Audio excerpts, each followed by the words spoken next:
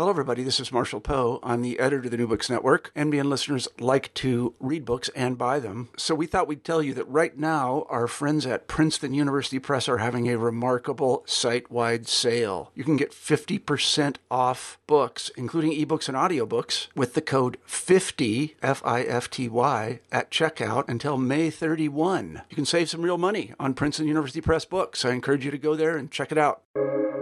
Welcome to the New Books Network. Welcome back to New Books in Historical Materialism. I am your host, Stephen Dozeman. Returning to the New Books Network today is Paul LeBlanc, here to discuss his new book on Lenin. The book deals with Lenin's life and thought, looking at his ideas in their original context, starting from his early development and thoughts on the importance of the vanguard through the revolutions of 1917, and then on to his political mistakes and attempt at course correction in the final years of his life. LeBlanc's study is an accessible and informative survey for students and activists wondering what lessons Lenin might have to offer us today. Paul LeBlanc is a professor of history at La Roche University. He is the author of numerous books on labor, class struggle, and radical political movements, including Revolutionary Collective, which we discussed last year. He has also helped edit some volumes of the ongoing collected works of Rosa Luxemburg. Paul LeBlanc, welcome to the New Books Network. Thank you very much. I'm delighted to be here again. Yeah, glad to have you back. So I always like to kick things off by having guests introduce themselves at the beginning of episodes. So could you maybe tell listeners who haven't heard you before who you are, and maybe what your main areas of research tend to be, what you tend to find yourself writing about? Sure. Well, I'm a retired professor of history at La Roche University, and I've been teaching for years, and I've also been active in social movements and on the left for many years. And my focus has been history of labor and social movements and socialist movements. And those are the kinds of things that I tend to write about. Yeah, picking right up on that kind of very long career, I'd like to start by noting that this book, in a sense, is your second book you've written on Lenin that sought to provide an overview of his life and thought. The first one being Lenin and the Revolutionary Party, first published, I believe, in 1990. Although I can confirm from experience, people are still using it as a book club book, studying and discussing it together. So it is still proving very useful. But I'm curious to know what made you feel the need to return to Lenin 30 years later, and if writing about him in this very different context politically from the 1980s had you going in either asking different questions of Lenin or perhaps finding things you hadn't noticed. How did the background you were writing in kind of shape the research and work? Mm-hmm. That's a good question. However, in a way, this is not simply my second book on Lenin. I edited for Pluto Press a collection of Lenin's writings. It was entitled Revolution, Democracy, Socialism. And in addition to that, I published a book of essays called Unfinished Leninism. And also in another of my collections, Revolutionary Collective, a lot of it is focused on Lenin and the Leninist tradition. And actually, with a lot of my works, I've been wrestling with and dealing with this question. So it's not like returning after 30 years, but it's sort of, in a way, a culmination of a lot of things that I've been doing over those 30 years. So that's part of the answer. Someone who I'm working with on the Verso is putting out the complete works of Rosa Luxemburg, and we are up to volume 5. And one of the other people on the editorial board, who works for a mass market publisher in Britain, asked me to consider writing this book on Lenin. And I put together a proposal and wrote a few chapters, and the publisher passed on it. At which point I got in touch with Pluto Press, which is a publisher that I've dealt with, and they were quite interested. And so one of the reasons I returned was this young comrade asked me to do it. But there's other reasons. And you're right. In some ways, my thinking on Lenin and Leninism have remained more or less consistent with the kinds of things I was saying in the 1980s. But my thinking has continued to evolve. My research, my understanding of the history, and then the realities that we're dealing with now. So we are dealing with catastrophes that are beginning to unfold, certainly in terms of climate change, the rise of authoritarian violence in various forms, and a deepening. I've been saying this for the past 30 years, a deepening crisis of capitalism, but it really is a deepening crisis of capitalism, certainly now. Um, and so I found I had certain things to summarize and certain things to say. And one of the things that struck me was that Lenin himself was dealing with crises and catastrophes, certainly the catastrophe of the First World War. And related to that, the catastrophes of imperialism that were taking place in Asia, Africa, Latin America, that then as a fiery backdraft came blowing into Europe. And there's a similarity that I found. We're dealing with that kind of catastrophe regarding climate change. And one can just rear back in horror, but Lenin engaged with it and built that into his strategic revolutionary orientation. So it seemed to me that there were especially some valuable insights to be gotten related to his time, relating it to our own time. Yeah, absolutely. So, jumping off that and into the book proper, and beginning with Lenin's life, you look at his background, particularly his family origins. So, his family was not aristocratically wealthy, but they were somewhat upwardly mobile. And this seemed to put Lenin in kind of a unique place where he was not immune to the difficulties of and economic hardships of Russia, but also he was able to receive a solid education, particularly from his mother, who I believe was a school teacher. And so he's in this position of being able to read and study, but also his family is experiencing some of these transformations going on in Russia at the time. Could you maybe speak a bit to his background and context and how it would kind of shape some of his early moral and intellectual foundations? Well, it's interesting. The way you framed the question has stirred my thinking a little bit more. In that, in a way, there are some similarities between ourselves and Lenin. Now, there are differences, but most of us who are listening to this talk, who are reading these kinds of things, who are active in various social movements, social struggles, we are closer to the working class and the oppressed, most of us, than the upper classes are. Um, and in point of fact, many of us are part of the working class and oppressed. The working class has evolved since Lenin's time, so that more and more professions and areas of work have become proletarianized, so that the kind of point that you make about Lenin is similar to us. We are closer to the realities that are and catastrophes and oppressions that are unfolding. And at the same time, more and more of us have education, have access to knowledge, and are, thinking about critically about the world around us in a way that he was also. Now, there are differences. So, for example, Lenin's grandparents or great grandparents were peasant serfs in backward Russia. Uh, and serfdom peasants, they were very, very oppressed, but some were able to struggle and fight hard to improve their situation. And in Lenin's family, his father's parents were able to finally get their freedom, save up enough money to ensure his father's education.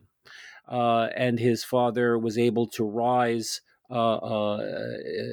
economically and in terms of occupation, become a director of education in his area. And at the same time, he was engaged with.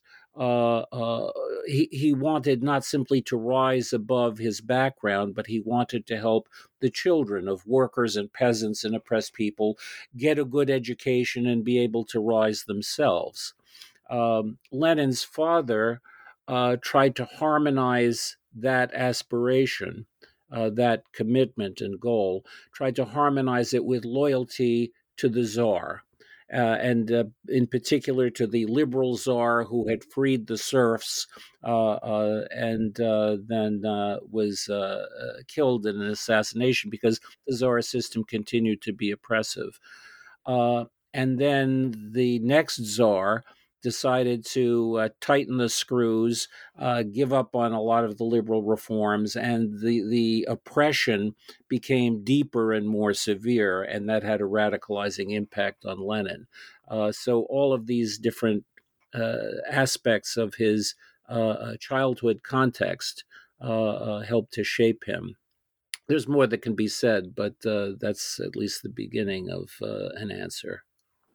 Yeah, another thing I'd like to ask you about, you spend some time discussing Lenin's early love of reading, particularly books on philosophy, history, and especially literature, Tolstoy being a particular favorite in his household. So while Lenin would not read these figures uncritically, this was a period when many writers in Russia were wrestling with some profound questions of Russian identity, history, and its possibilities for the future. So this would also seem to be an important part of Lenin's early moral formation and development. Could you maybe speak to some of these influences a bit and Lenin's interest in these figures and what they would maybe give him? Sure. Um, Tariq Ali wrote a book on Lenin that was very much worth reading. It came out a few years ago. And in it, I found a quote. He said, "It was impossible for the Ulyanov family," that was Lenin's original last name, Ulyanov. It was impossible for the Ulyanov family to escape high culture. They were immersed in reading Chekhov and Tolstoy and Turgenev and Pushkin and Gogol, and especially for Lenin, an important figure was Chernyshevsky, who was a revolutionary. Um, and music and other aspects of culture that helped to develop their Lenin's critical thinking and sensibilities. And all of these artists and intellectuals who were prominent in Russian culture were reacting to and reacting against the oppressiveness of Tsarist society, the development of capitalism, which brought in new forms of oppression, so that there was in this high culture there was a very powerful subculture of critical thought and critical sensibilities. So this was part of the context within which Lenin and his brothers and sisters were evolving, and all of them became revolutionaries because of that interplay of critical thinking and oppressive social and economic realities and political realities. Yeah, turning to Lenin's own thought, one of the first ideas you point to is Lenin's insistence from very early in his political career on the importance of a vanguard party. Given that it's both a central aspect of his own thinking and also an idea that has proven very contentious over the years among those who see it as part of a more conspiratorial, elitist, or kind of proto authoritarian tendency, it might be worth asking what Lenin meant when he talked about this vanguard party and what its role within the larger class struggle might be. Sure, I'll address that, and in a way, I would imagine we'll be talking about that from different angles in various parts of our discussion, our conversation here. Um, One of the things about Lenin that was a characteristic from early on was he was not satisfied simply in talking about, the social problems and radical change and revolution and just talking and showing how smart he was and how clever, and that's it. He had no patience for that.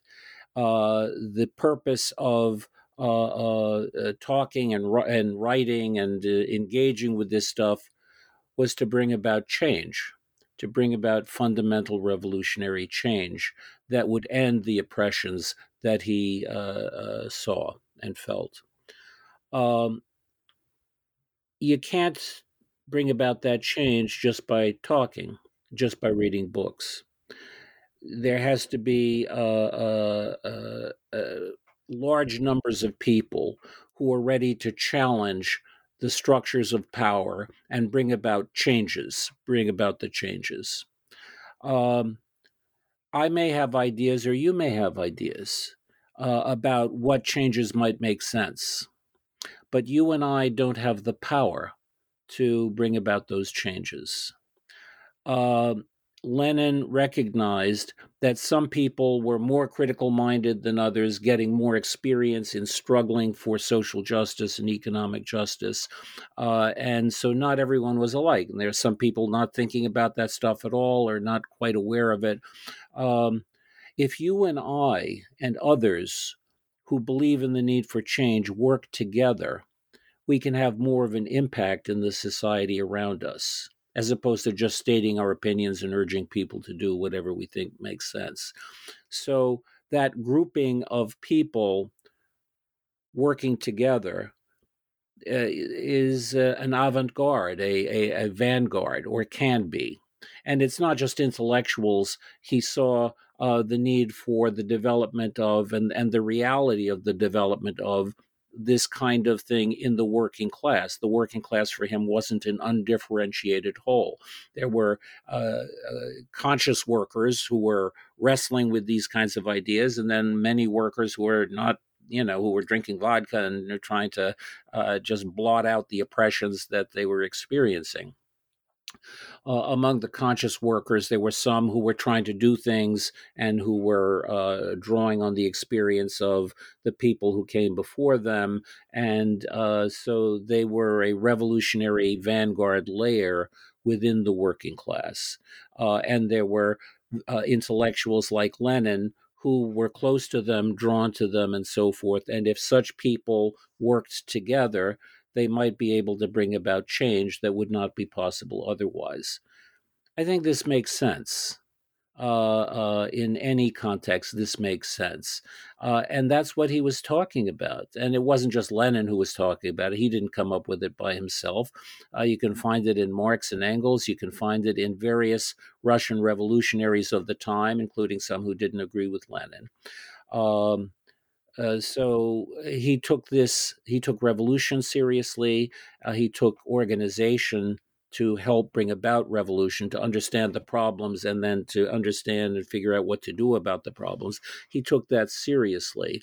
And this has become the basis for a notion of vanguard party. I want to add something. It's so easy to get this kind of thing wrong. And there are people who've come after Lenin who turned this notion of a vanguard party into some kind of abstract monstrosity, some of them to criticize it, and some of them in order to carry it out. But so that the term vanguard party has taken on an additional baggage that it didn't have for Lenin. And my thinking is what Lenin was saying about it, and Lenin and other comrades, that makes sense. That's still relevant today. Yeah, continuing with this discussion, you quote Lenin's famous adage that without revolutionary theory, there can be no revolutionary party. So there is one obvious interpretation of this, that the party and its practice need to be grounded in a sophisticated theoretical understanding. And that's certainly part of this. But you also offer up a political spin on this, arguing that it's also a critique of various short-sighted forms of political opportunism. Could you speak to this political angle of Lenin's principle here?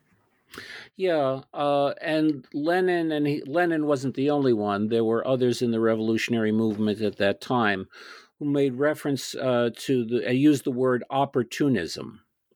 And for many of us, initially I thought, oh, an opportunist, that's somebody who's just in it for themselves and they want to make money or something. But that's not the meaning of what Lenin was talking about. I mean, there can be that kind of thing, but Lenin was talking about something else, taking advantage of what you see as an opportunity to advance, a struggle. Without connecting it to a larger and deeper understanding and analysis of what are the problems, what are the kinds of things that need to be done to overcome the problems, what has been the experience of trying to get from here, today's realities, to there, the desired goal. The kinds of things that I'm talking about now are often referred to as theory, revolutionary theory. And to take advantage of what seems like an opportunity. Oh, I've been asked to become part of the Tsar's government. That's great, and then I'll do nice things in there. That would be taking advantage of an opportunity without connecting it with an understanding of what's happening in society and how do we get from the current reality to the desired goal, the revolutionary theory that Lenin was talking about. And he felt that that kind of opportunism was a trap, and it could draw the movement and the struggle into dead ends, and generally did. So he opposed that kind of opportunism. He was in favor of taking advantage of opportunities and openings, but it had to be connected with an understanding of what are the problems, what will it take to overcome the problems, what will it take to move things forward. The opportunities and taking advantage of the opportunities always had to be connected with that kind of thinking for Lenin and for other revolutionaries. Yeah, another element of Lenin's understanding of the vanguard is its ability to engage in political struggles beyond just narrow economic ones. So while class is obviously essential to any Marxist understanding of society, and class struggle is the overarching task, Lenin also insists that any vanguard party worth its salt needs to engage in struggle beyond just fights for wages and workplace disputes. Could you explain what other battles he has in mind and why these extra economic realms are not just an optional but essential part of the vanguard party's responsibility? Sure. Within the Russian revolutionary movement and the early Marxist movement in Russia, a trend developed among some of the activists that went sort of like this. Marx emphasizes economics, capitalism and the exploitation of capitalism, the exploitation of the working class. Marx says that the working class must organize to advance its interests, better working conditions, better pay, shorter hours, various other reforms like that, and that would be a natural development. And so Marxists should focus on that. And Lenin called that economism. And he felt, it's important to look at the economy, and it's crucial to look at the economy and at the working class. But to understand capitalist society and to understand the czarist capitalist hybrid that existed in Russia in his time, you had to go beyond that. And in point of fact, if you're a revolutionary, you oppose all forms of oppression. You're in favor of freedom for all people, a free society, a society of the free and the equal was a term often used among revolutionaries, a society of the free and the equal. And in order to do that, you had to be more than simply a trade unionist. And a revolutionary should not just be a trade union secretary focused on wages, hours, working conditions, and building unions. That's important. But also important and crucial was a merging of working class with the conception of socialism. And that involved a revolutionary becoming a tribune of the people, opposing all forms of oppression against women, regardless of class, against oppressed national and racial minorities, against students who were being oppressed, against soldiers who were being oppressed, against religious minorities who were being oppressed, taking a stand against all forms of oppression and linking them together and showing that they're part of a whole system that is oppressive. And in order to develop that understanding, and that's class consciousness, a worker becomes class conscious when he or she understands those kinds of connections and the place of oneself in the working class and the working class in this complex society that was full of all kinds of forms of exploitation and oppression. So that was Lenin's approach against this more narrow conception of the people who at that time were called economists. Yeah, moving along into the wake of the events of 1905, Lenin and many others would be forced to take in some difficult lessons. One in particular you hone in on is that of the United Front and the importance of properly orienting oneself amidst a variety of different groups with goals and values that sometimes overlapped and sometimes did not. What were some of Lenin's takeaways at this time on how to orient oneself in this kind of dizzying array of groups on display at the time? Yeah, and it was a dizzying array of groups. You had some people who were basically liberals who wanted more freedom and some kind of constitutional republic, not the czarist system. You had people focused on the peasantry, and they may have been socialists influenced by Marxism, but their focus was on the majority class, the peasantry, and they believed that terrorism, killing oppressive figures in the czarist system, was part of a strategy of generating mass revolt.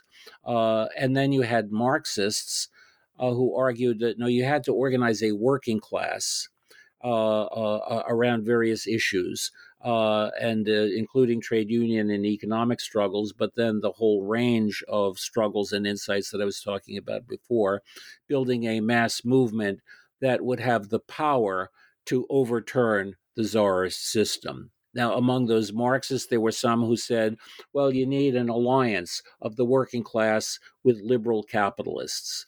You had others like the Bolsheviks. Lenin was the leader of the Bolshevik faction of the Russian Marxists. He said, no, there needs to be a worker-peasant alliance to bring about that democratic revolution. So you had all that and more. Then you had Father Gapon, who was a priest, working cooperatively with the czarist system and the czarist secret police, but also in his own contradictory way, relating to the problems of the working class. And he led a demonstration to the Winter Palace, the Tsar's palace, with a petition asking the Tsar to fix the various problems, and they were shot down. So then Gapon was enraged, and others around him were enraged and radicalized, at least for a time. And Gapon called for a united struggle of all these different groupings and currents against the czarist system. And Lenin responded to that in a very positive way, but with a warning at the same time. There had been various attempts, let's forget our differences and just join together. We just need to join together. That's all. We shouldn't be fighting over these different perspectives. Let's just join together. And that would create what Lenin called a revolutionary chaos, a mush. If it's going to take X, Y, and Z to overturn Tsarism, and somebody else is saying no, it's going to take this this other formula, and others are going to say no, don't do that, do this, you're not going to be able to have a durable unity. And that's got to be okay. You have to be able to agree to disagree and test things out. But on certain specifics, you can join together. Join together against the repression of the Tsarist regime, join together for certain more limited reforms. This came to be known as a united front. So Lenin's group, for example, was prepared to join together in a united front with the various other currents that I've mentioned on specific goals, while at the same time holding on to their general perspective and putting forward their general perspective to the others and winning others to a pathway, a strategic and tactical pathway that they felt made sense. That's a united front, and that's key for our own times as well, it seems to me. That's one of the valuable lessons that Lenin and some of his comrades were able to pass on to us. Yeah, moving along and turning to the outbreak of the First World War, you look at the competing accounts of how war broke out and what it meant. So, among many Marxists, Lenin included, it was seen as part of a larger attempt to understand what they saw as the new and at the time latest stage in capitalist development, the imperialist stage. Could you unpack the basic idea here and how it became a sort of lens for many Marxists to understand the First World War? Sure. And actually, there were sharp differences among Marxists in regard to the First World War and in regard to understanding imperialism. So there were some people in the socialist movement worldwide who believed that the more advanced capitalist countries could benefit from colonies, from conquering and taking over different parts of the world, and that was fine and legitimate, and they could help modernize those parts of the world, and even the native peoples of those parts of the world eventually would be advanced, and the working class in their particular countries would be advanced, and this was just modernization. It was okay, according to some. According to others, it was horrible. It was exactly the kind of thing that they were fighting against. This system that ran roughshod over the lives and cultures of laboring peoples around the world for the benefit of a small minority of capitalists who wanted to make profits from securing markets and raw materials and investment opportunities in different parts of the world. But then there were also differences among Marxists who believed this. So there were some, for example, who were inclined to see those policies, those imperialist policies, as bad, and they should be opposed, but that they could easily be opposed. There could be capitalism could follow different policies. Then there were other Marxists, and Lenin was one of them. Rosa Luxemburg was another one of them, who said, no, this imperialism, this destructive, horrific, exploitative imperialism, which generates wars and conflict and horrors and catastrophes, this is an essential part of, an integral part of capitalism and the dynamics of capitalism. And so you must be anti-imperialist, but recognize how deep that has to go. You can't just get a liberal politician or a nicer politician in place who won't follow the imperialist policies. One way or another, any politician who's trying to maintain the capitalist system is also maintaining the imperialist system, according to them. Now, in addition to the differences that I've talked about, Lenin and Luxemburg had different understandings of imperialism and wrote important studies that laid it out differently. So for Luxemburg, imperialism was an essential part of capitalism from the very beginning. She pointed to colonialism and various other things in her magnificent book, Accumulation of Capital. She goes through with almost an anthropological sensibility the impact of capitalism on the world's peoples in Asia, in Africa, in Latin America, in North America, and so forth, and argued that this is something that existed from the very beginning, had to exist from the very beginning. Lenin didn't deny all of that, except he had a different conception, and it's one that matches the description you gave us a few minutes ago. That this is a new stage. Capitalism has reached a new stage, and imperialism, this modern form of imperialism, is part of that. And there's an intensification of reflects an intensification of the crisis and the problems and the exploitiveness of capitalism. So he saw it in that way. And he and Luxemburg were able to agree on many things in their common struggle against imperialism. But there were these different conceptions, and Lenin's conception, it seems to me, is valuable. And capitalism has gone through various evolutions. It's not just the same as it was in Lenin's time, but his way of looking at imperialism, I think, still resonates, still has value for us. And so people who were inclined to have the understanding of imperialism shared by Luxemburg and Lenin then were armed to perceive a world war was approaching. Conflict and competition between different capitalist powers over who's going to control what in the world, markets and raw materials and investment opportunities. And this was generating militarism, and it was generating a war atmosphere, and there was going to be this catastrophe of the First World War. And they prepared for it. Lenin and others were preparing for it and weaving that into their strategic orientation. So that's a partial answer to your good question. Yeah. So as the war dragged on, there were many challenges presented to Lenin and his comrades, but there were also opportunities. Increasing hours in factories, decreasing standards of living, and a never-ending list of mostly young men losing their lives at the front all created a dark and difficult atmosphere for those living through it, and Russia perhaps suffered some of the worst of it. However, this situation also presented a sort of opening to revolutionaries like Lenin. Could you speak to the atmosphere that this war created and the way it presented a sort of opportunity for people like Lenin?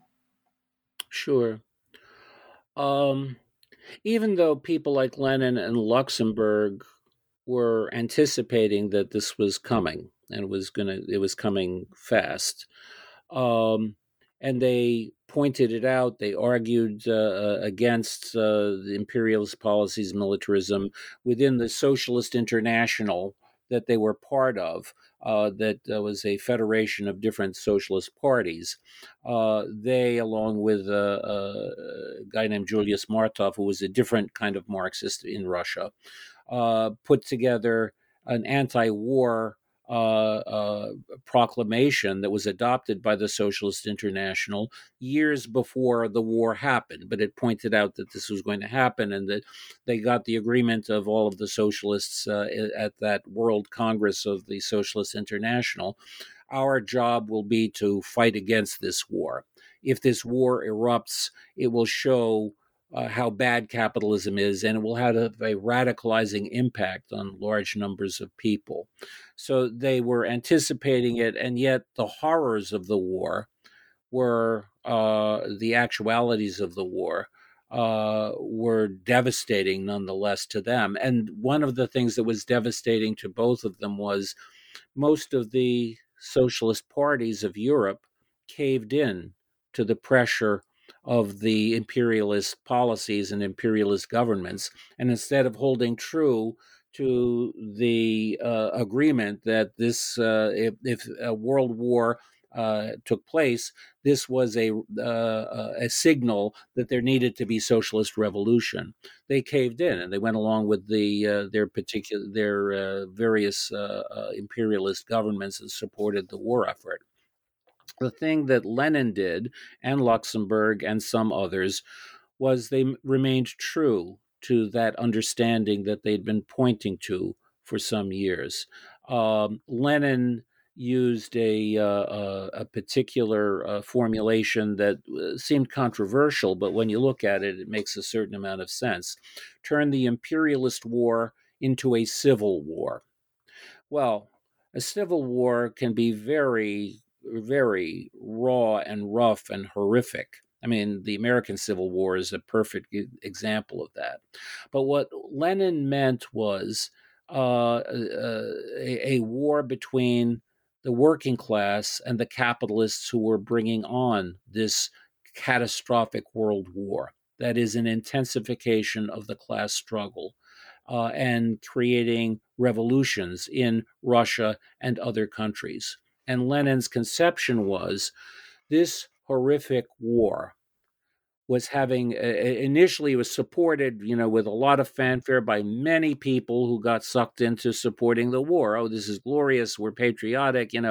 Our sons, our lovers, our boyfriends, our fathers, our uncles, they're going into the army. Isn't this glorious? They're fighting for freedom, whatever that was supposed to mean. And it was horrific. And many who went marching off died. And those who didn't die went through traumatic experiences of the First World War. And civilian populations were devastated by the war. The economies of Europe were devastated by the war. And it didn't turn out to be this glorious thing that so many people had thought it was going to be. That their governments and that liberals and conservatives and reactionaries and various were promising it was going to be. It turned into something quite different. And that had a powerful, deep, radicalizing impact on the peoples of Europe and on the laboring majorities in Europe. Lenin saw that coming. And Lenin argued then, this is an opportunity for us to build a revolutionary movement in a way that will actually carry out revolutions in the wake of this catastrophe. So that was an important orientation that Lenin brought into the revolutionary socialist movement. And it's one that's still useful for us as we're assessing our own catastrophes, including the catastrophe of climate change, which many politicians and economic leaders denied was happening. And then some of them said, well, it's happening, but, we've got these partial solutions and it's all going to be okay. And it's not okay. And it's not going to be okay. There's a kind of catastrophe that is starting to unfold now that may have a radicalizing impact on large numbers of people. So my feeling is we've got to integrate this into a revolutionary strategic and tactical orientation in the years that are ahead of us. Yeah, a lot to work with. So one of the really important historical lessons you point to is that the revolution in 1917 is actually two revolutions. So one in February and the other in October. And while these two revolutions were connected, there were some fundamental political differences between them. And perhaps one of Lenin's most important historical roles was building the bridge between the February and October revolutions. Could you speak to the political differences between these two moments and the role Lenin had to play to build a bridge from February to October? Sure. And this is, when we're dealing with things like this, very complex political realities, it takes time to absorb all of it. And so that my understanding of it now has deepened, it seems to me. So let me explain why I say that. There was a journalist, a Russian immigrant. By the way, the best book to read on the Russian Revolution, in my opinion, the October Bolshevik Revolution of 1917, that second revolution, is one written by a U.S. journalist named John Reed called "10 Days That Shook the World." It's a wonderful book. But there was another guy who was not a revolutionary, named Isaac Don Levine, and he knew Russian. He was from Russia, and he came out with a book. I think it's called "The Russian Revolution," and it came out in June of 1917, between the one revolution and the other revolution. And this is what he described. And he wasn't a supporter of Lenin. He wasn't a supporter of the Bolsheviks in the way that John Reed was. He was more moderate. He noted that it was the working class, a radicalized working class that organized in its upsurge in February or March of 1917, organized councils in the workplaces, in the communities throughout Petrograd, where the major upsurge took place, and then other parts of the country kind of followed suit. And what the workers wanted, according to him, was, and the people involved in this upsurge, they had been radicalized. They were familiar, many of them were familiar with socialist ideas from the different factions of the socialist movement in Russia. And they were on board with that. This notion that the working class and socialism must come together was a process that had already taken place among the Petrograd working class. So what they wanted was an end to World War I, which was horrific. They wanted, many of them had come from the land, and many of the soldiers, most of the soldiers in the Russian army were from peasant backgrounds. And there was a need for land reform, land to the peasants, take it away from the rich landowners and distribute it among the peasants. So peace and land, and then there wasn't enough food. There was a food crisis, so bread. And these were interlinked, and they were related in the minds of workers to the need to move forward to democracy, political democracy, but not just political democracy, but social and economic democracy, socialism. That was the sentiment of those who were actually in the streets, fighting against the police, winning over the workers, and bringing about the overthrow of the tyrannical monarchy, the Tsarist regime, in that first revolution. There was a lack of clarity. That is, there was a feeling, okay, this is what we want, and then we've got some politicians, our own moderate socialist politicians working with liberals and conservatives and so forth, and they're forming a provisional government to help bring this about. And so we're building these workers' councils, the Russian word was Soviets, and we'll work with the provisional government. But the provisional government was dominated by big landowners, businessmen, lawyers working for the landowners and businessmen, moderate, socialists who wanted to work with the capitalists. They didn't think that a socialist revolution made sense or was desirable at this time. They wanted to simply, overthrow the czar, set up a democratic republic, a few social reforms, land to the peasants. Well, we've got to hold off on that. We've got to do it in the right way that's not going to antagonize and alienate some of the landowners. And we've got to stay involved. Yes, we want peace, but peace through victory. We want a peace with honor. And so there was a growing gap between the aspirations of the working class, reflected somewhat in the councils in the Soviets, and the provisional government. There were many socialists who were trying to fix that somehow, or trying to negotiate that. Lenin came back to Russia, and he recognized there's no fixing. There's a dual power, and it's not compatible. The provisional government and the Soviets are not compatible. And we're with the Soviets. We want all power to the Soviets. Peace, bread, land, all power to the Soviets, down with the provisional government. And he won over a majority of the Bolsheviks, his own organization, and ultimately a majority of the working class, including, people who were involved in other currents, some anarchists and some left-wing Mensheviks, and there was a socialist revolutionary party, the Peasant Party, that split in two, and the left wing of it joined with the Bolsheviks to bring about that second revolution that was consistent with the aspirations of those who had made the first revolution. So that's kind of how it happened. And now I'll stop talking. You may have another question. Yeah, so picking up right after the revolution, one might assume the Bolsheviks saw their job as essentially finished, but instead for them, and in their view, it was intended to be a first step onto a much larger stage, the international stage. So, what did Lenin see as the Bolsheviks' role in this new international context? What did it mean for them and what did it mean for them that the rest of the world didn't immediately follow suit? What did they see as their task and this new challenge? Lenin and his comrades had always been seen themselves as internationalists.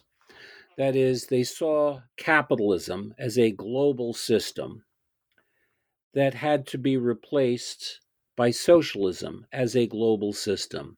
As Marx and Engels had said in the Communist Manifesto, workers of all countries should unite and bring about a socialist world, a transition to a socialist world. From the very beginning, I've made reference to the Socialist International as Federation of Socialist Parties. And Lenin was part of that and saw that as very important. Lenin and Luxembourg was operating predominantly in Germany. And there was a big socialist movement in Germany, very powerful socialist movement in Germany. And actually, the biggest parties throughout Europe, for the most part, the biggest parties were socialist parties. And so Lenin assumed and believed that, there would be a natural development brought about by these parties throughout Europe and throughout the world towards creating a socialist world, and that they would learn from each other and work with each other and so on. World War I was a global conflict that was bringing about a global radicalization. And yet, as we noted before, there was a split in the Socialist International with a majority of the parties in the Socialist International following leaders who were going along with the war effort. What this meant for Lenin, for Luxembourg, for other revolutionaries was there was a need for a new international. And Lenin had called himself a socialist or a social democrat, as all socialists tended to call themselves. And in order to distinguish his orientation and with the agreement of his Bolshevik comrades, they shifted to the word communist. So they wanted to build a communist international that would be truly revolutionary. Now, this was essential for the victory, the ultimate victory of the Russian Revolution, because what they wanted was socialism. Well, you can't have socialism in a single economically backward country. Socialism means economic democracy and well-being of all. Capitalism creates the potential for that, and you didn't have a fully developed capitalism in Russia. But if the Russian Revolution was linked with other revolutions in more industrially advanced countries, in Germany, in France, in Britain, and elsewhere, then they would have a shot at together creating a socialist world economy to replace the capitalist world economy. So Lenin and his comrades one of the things that was they saw as essential was building that communist international of revolutionary parties around the world that would work together to bring about this socialist world, bring about revolutions in more and more and more countries.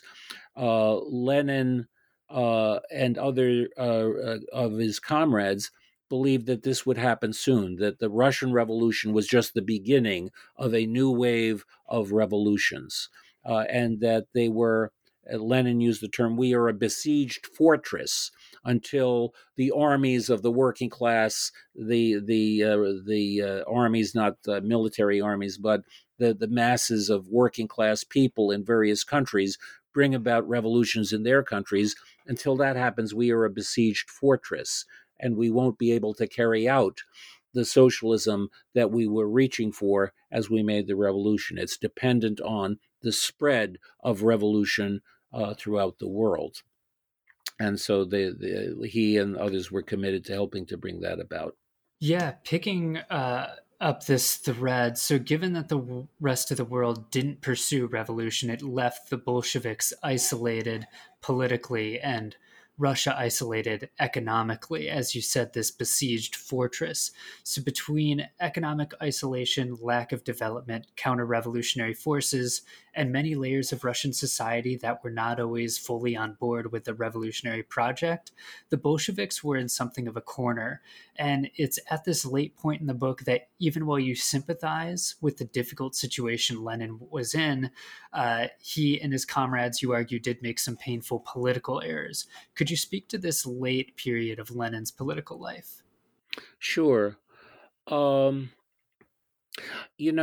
There were almost revolutions in a number of countries. And Lenin never gave up on that. He concluded at a certain point, this is going to take longer, and we've got to hold out until, and maybe we'll be defeated, but we'll provide an important example and experience and so forth.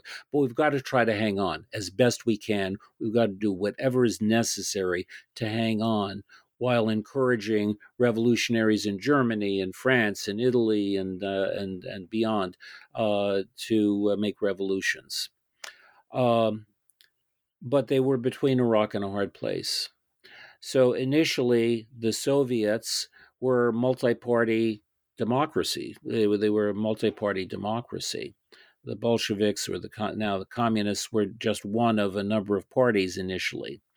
But one of the problems was some of the people in the other parties were fighting against the new Soviet regime, the new revolutionary regime. They were joining counter-revolutionaries and people fighting for a return of the Tsar, people fighting for capitalism, and so on. There were some who were doing that. There were others who weren't doing that, but who were arguing against the Bolshevik Revolution. And in a time of war and crisis, that can create a problem. And then if you're calling strikes in a period of revolution and you're criticizing the revolutionary government with accurate criticisms, this can create instability, and it can create the overturn of that revolutionary government. And then the main forces that are going to take control are like, extreme right-wing authoritarian forces. And this happened in certain parts of Russia. And they would round up the revolutionaries and kill them. They would oppress the workers and the peasants. It would be very bad if the reactionaries, if the counter-revolutionaries won. And therefore, according to Lenin and some of his comrades, you can't allow democracy. You can't allow free debate.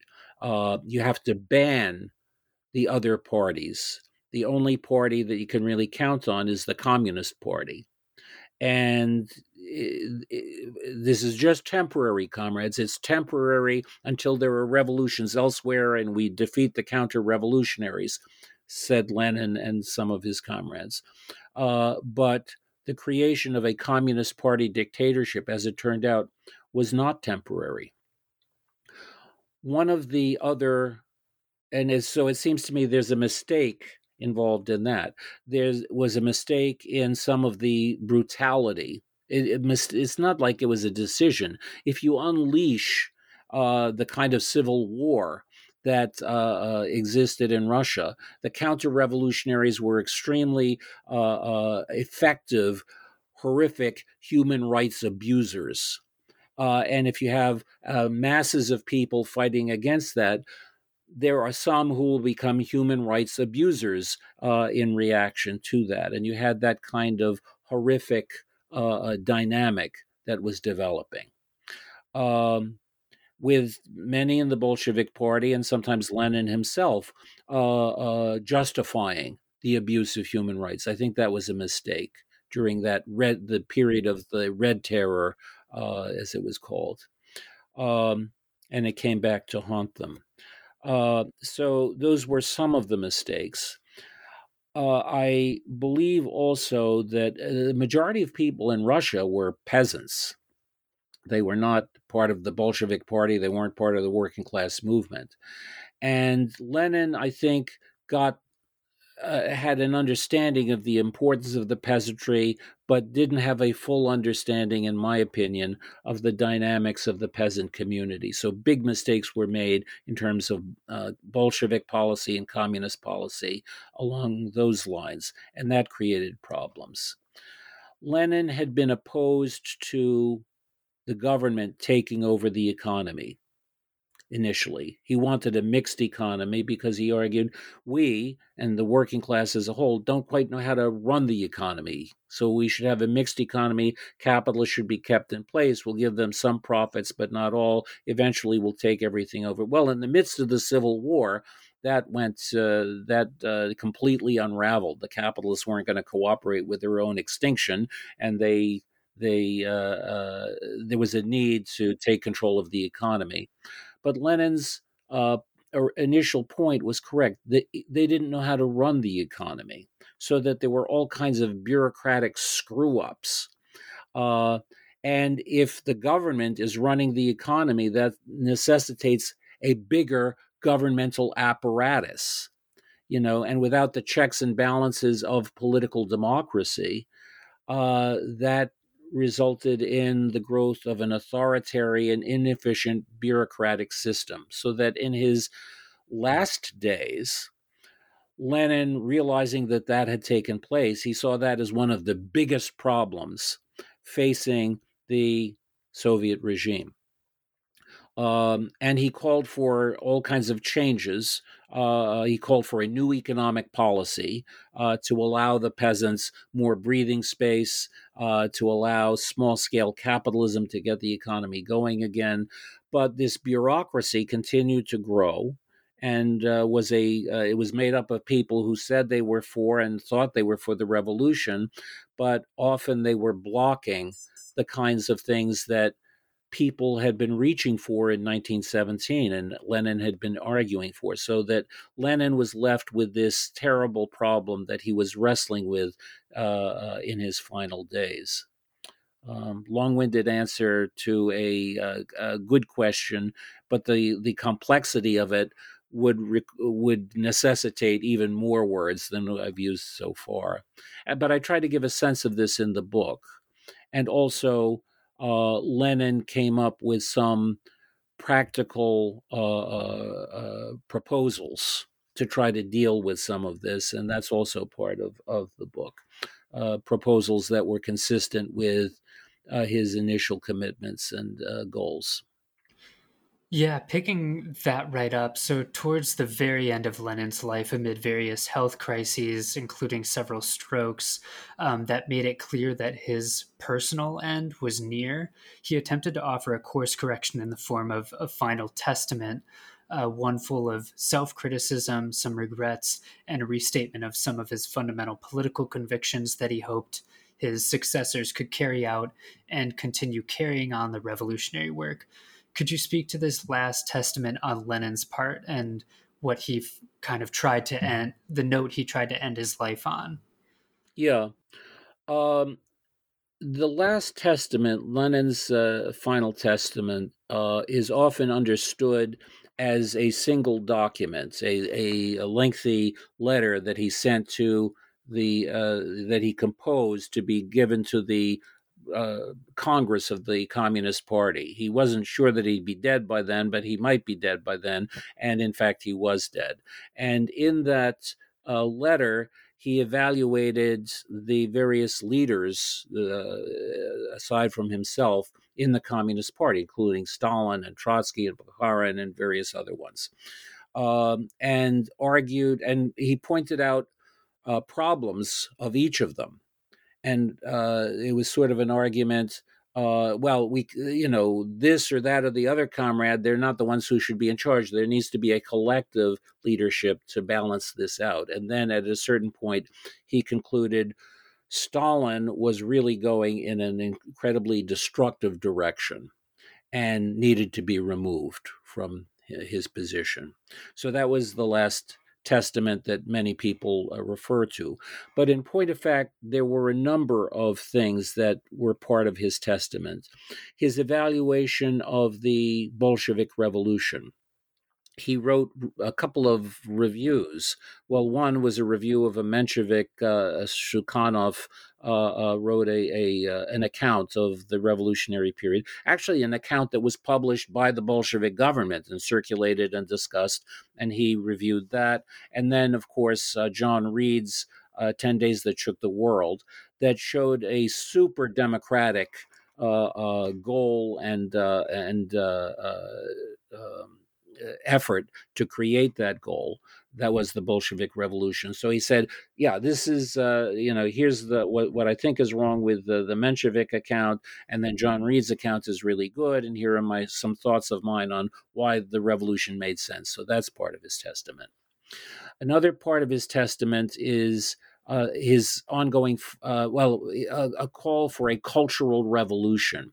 And not the kind of cultural revolution that took place in China under Mao Zedong, where they attacked intellectuals and specialists and so forth, but a cultural revolution that would involve the education and raising the cultural level of the working class and the peasantry of Russia to enable Russian workers and peasants, more and more and more of them, to understand the world, to understand their society, and to be able to run it. So there was a need for that kind of cultural revolution.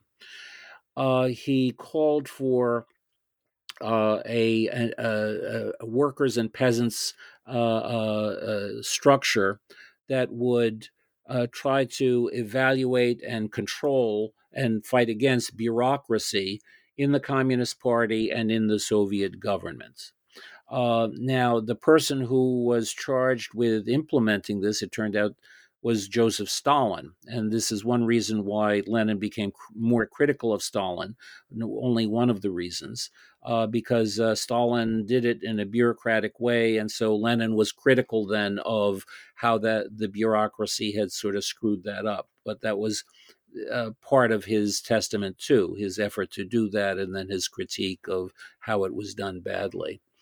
And then Lenin, after the revolution, got together with an anarchist named, a great anarchist, Kropotkin.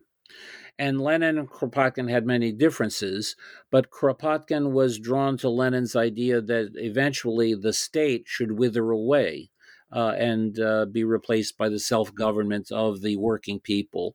And Kropotkin liked that, but was very critical of the Bolsheviks in other ways. And Lenin respected Kropotkin and wanted to talk with him. And Kropotkin urged him to develop cooperatives. And Lenin was critical of what Kropotkin was saying, but apparently he'd thought about it. So another aspect of his testament was arguing for the creation of cooperatives as a transition from the old way of doing things to the newer way of doing things, various aspects of cooperative organization in the economy. So these were some of the things that Lenin did. There were a couple of others that were interesting. One is he argued vociferously for self-determination of oppressed nationalities within the Russian Empire. The Russian Empire was called by revolutionaries a prison house of nations. Some people said, Russia didn't have an empire. Russia was an empire. It was created by conquering the peoples of Georgia and the Ukraine and other areas, and then bringing them into this entity ruled by an authoritarian government, the Tsar.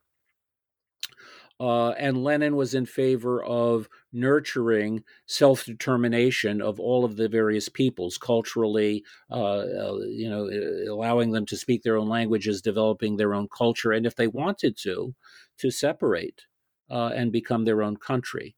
And then another interesting thing that he did was he gathered together a number of intellectuals and specialists, some who had been members of other parties, constitutional Democrats and social revolutionaries and Mensheviks and others, but experts who wanted to help Russia develop economically.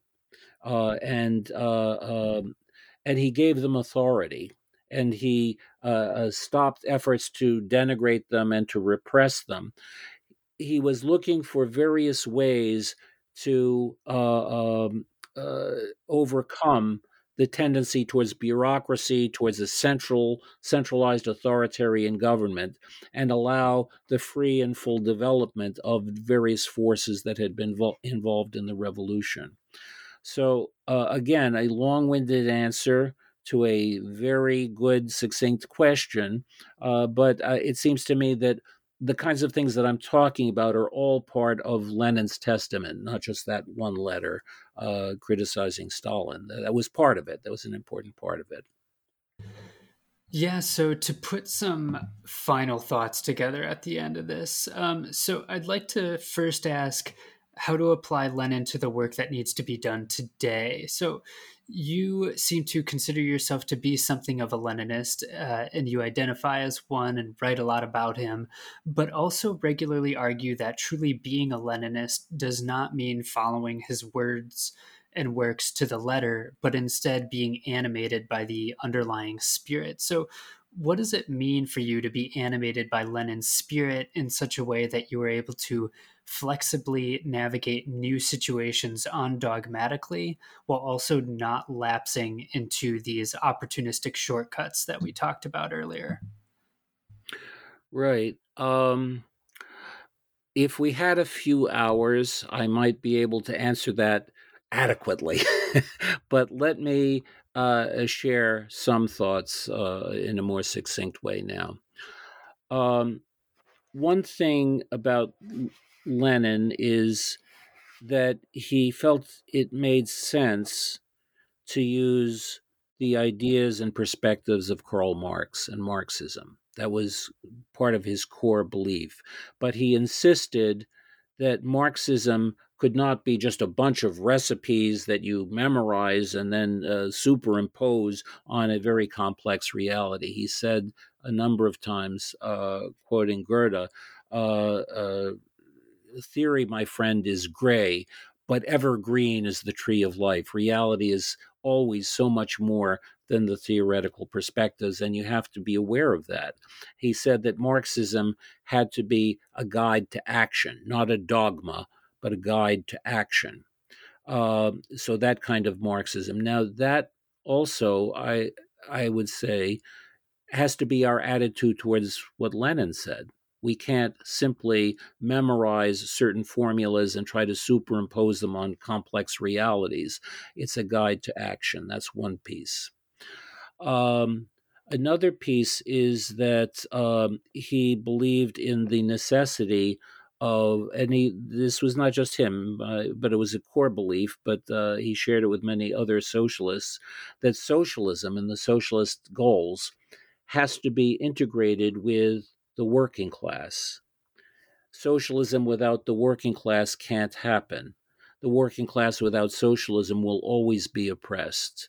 Bringing them together, the working class can become a force that brings about socialism. Well, that's part of Lenin's core belief, and that I think still stands. It makes sense.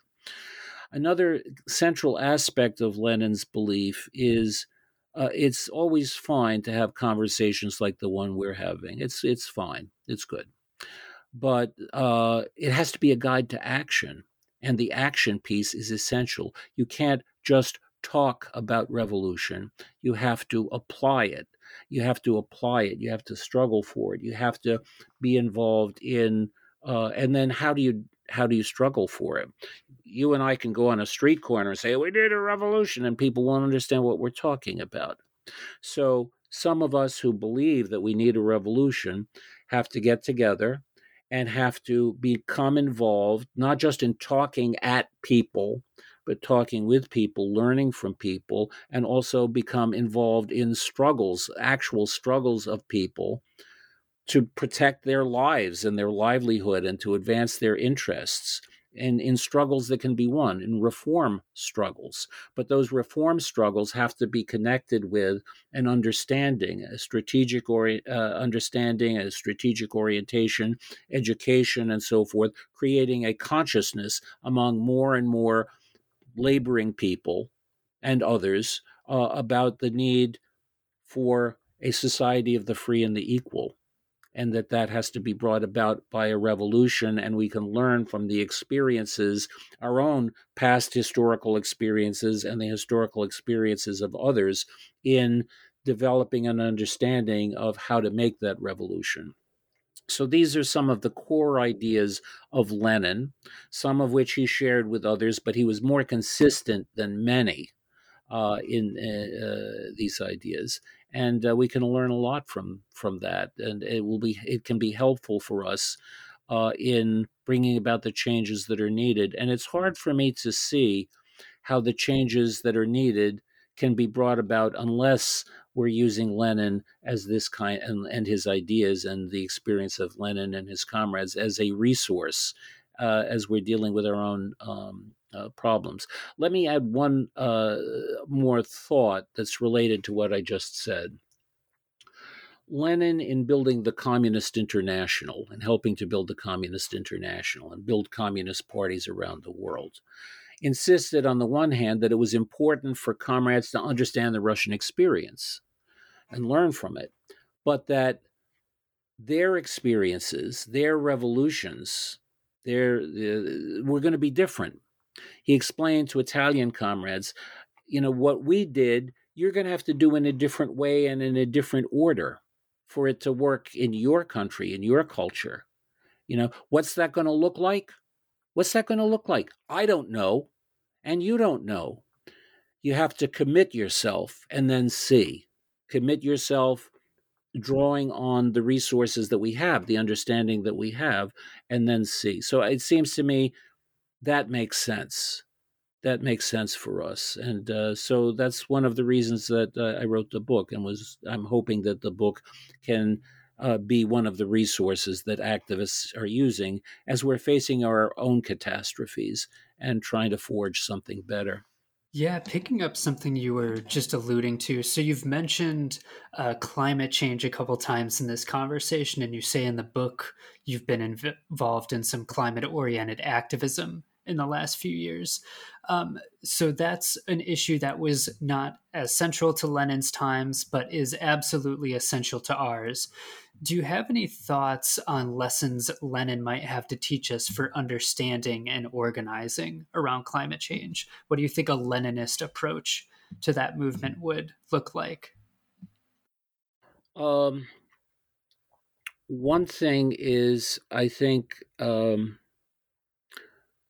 it has to be collective, so that you and I and others who have these sensibilities and this understanding need to work together to think through what would an approach be that makes sense in our own contexts. I think another thing that makes sense is we have to bring together, just as it's essential to bring together socialist consciousness with the working class majority more and more and more as much as we can. We've got to bring an eco-socialist understanding together with a working class majority.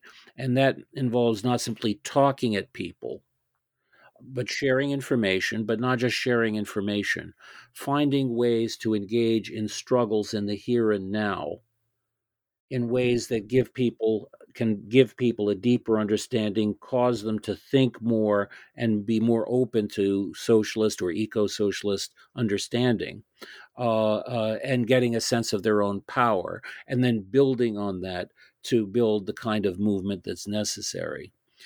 I think something like the Green New Deal.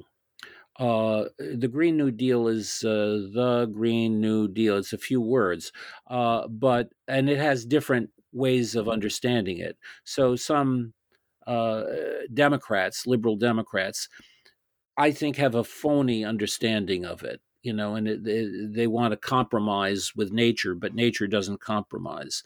I think that, in point of fact, the fossil fuel industry and capitalist corporations and capitalism as such can't solve the problem. And we're being given all kinds of phony stuff, from climate deniers like Trump to climate compromisers like Biden. Uh, and nature doesn't compromise. It's going to continue to unfold. So just as World War One, the unfolding of World War One horrified and destroyed and radicalized many, many people, the climate crisis is going to do that. What we have to do is be involved in posing an alternative and building an alternative, including struggles in the here and now. And at a certain point, we might be a pole of attraction to carrying out a genuine Green New Deal, which means a restructuring of the economy, not on the basis of profit, but on the basis of human need and democracy and accountability, socialism. Um, and I think that there's a potential, if we do our job right, that we can win. We can bring about the revolution that we need. And we should be engaging in the climate struggle in part with that kind of Leninist sensibility, I think, in order to advance it as far as it can go, hopefully in time. Yeah, so as a final question, having just written this survey of Lenin's life and thought, while also being kind of near the tail end of your own very long and very prolific career, I'm wondering if you have any closing thoughts on the sort of political commitments that animate people like you and Lenin. What does it mean to develop these sorts of political commitments in a way that they manage to last a lifetime past the usual age where a lot of young people lose their ambition, their hope, or their fire and instead decide to settle for something a little more tame and modest politically? In other words, how does one not just cultivate that revolutionary fervor and fire, but the revolutionary patience and perseverance that can last through periods of quiet, retreat, and defeat so that it can pass the torch on? Yeah. um, I laughed because, well, yeah. So I'm not going to be around too much longer, which is one reason why I wanted to write the book and share other things. And I'm not done yet. I'm not ready to die yet. But what is needed is going to have to be brought about by people of your generation and younger generations. Um, and so one thing is, it's important to have that long view of history, that long-term perspective. People who inspired me and taught me, they're all dead. And the people who inspired and taught them are dead, and so forth. But this body of thought and these commitments are alive, and these people are alive in me and in you. And that's one thing that I think. Another thing that I think is, um, things look very bad. They look really, really bad. I don't think we're going to make it in ways that I hoped we would make it once upon a time. Uh, but if there's any hope for the future at all, it will be through people like ourselves connecting with other people like ourselves and more people like ourselves to bring about the change, the kinds of changes that are needed. And sometimes we'll get it wrong, but we have to commit ourselves, and then we'll see. We have to do our very best. There's no hope for the future unless we're doing that, each in our own way, but some ways are going to make more sense ultimately than others. So my hope is that we can pull that off, enough of that off, so that there will be a future that worthy of human beings. Rosa Luxemburg, towards the end of her life, talked about socialism or barbarism. And I think that's more true than ever. And barbarism and maybe extinction is what we're facing if we fail to do what we need to do. So there are some times when I've wanted to give up, and I've given up, but I can't give up. I keep coming back to this. We've got to do our very best to create a society of the free and the equal. It's possible to do that abstractly, but there's no chance of doing it actually unless we together work on it. So those are the kinds of things that have kept me going. And Lenin has been an important part of that. And those are my concluding thoughts, I guess. Yeah, good note to end on. So, as a final question, I always like to ask, is there anything you're working on now? Any new directions you're going in? What can we maybe hope to see from you in the next year or two? Well, several things. One is I'm part of the editorial board of the Verso edition of the collected works of Rosa Luxemburg, and who was also a magnificent revolutionary and human being. And there's a projected 15 to 20 volumes. We're about to produce volume 5. And I was a co-editor of Volume 2, and I'm a co-editor of Volume 5. And in Volume 5, she talks about the mass strike, mass struggles, her struggles against the reformists of the Social Democratic Party in favor instead of a revolutionary orientation. She writes critically but supportively about the Russian Revolution. It's a very important volume, and Helen Scott and I did a substantial introduction to it. And I'm working on the index now, so that should be coming out in the spring. In terms of other work, we'll see what other written work there would be, but I'm part of a group called the Pittsburgh Green New Deal, and there are certain campaigns we're working on to try to actualize the kind of stuff I was talking about earlier, on a local level. But also, this has got to be global. So, one of the groups that I am fascinated by is a group in Ireland called People Before Bombs. And they have been involved in various economic struggles of the Irish working class, social struggles. They helped to win the great abortion rights victory that was won in Ireland earlier, I think earlier this year or late last year.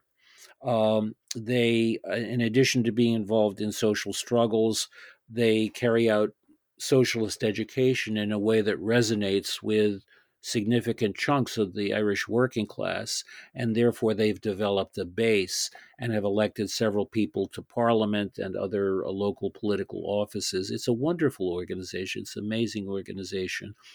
And so my hope is to learn more. I'd like to go back there and talk to comrades even more and feed some of those kinds of ideas into the United States. Talk about revolutionary internationalism. That's an aspect of it.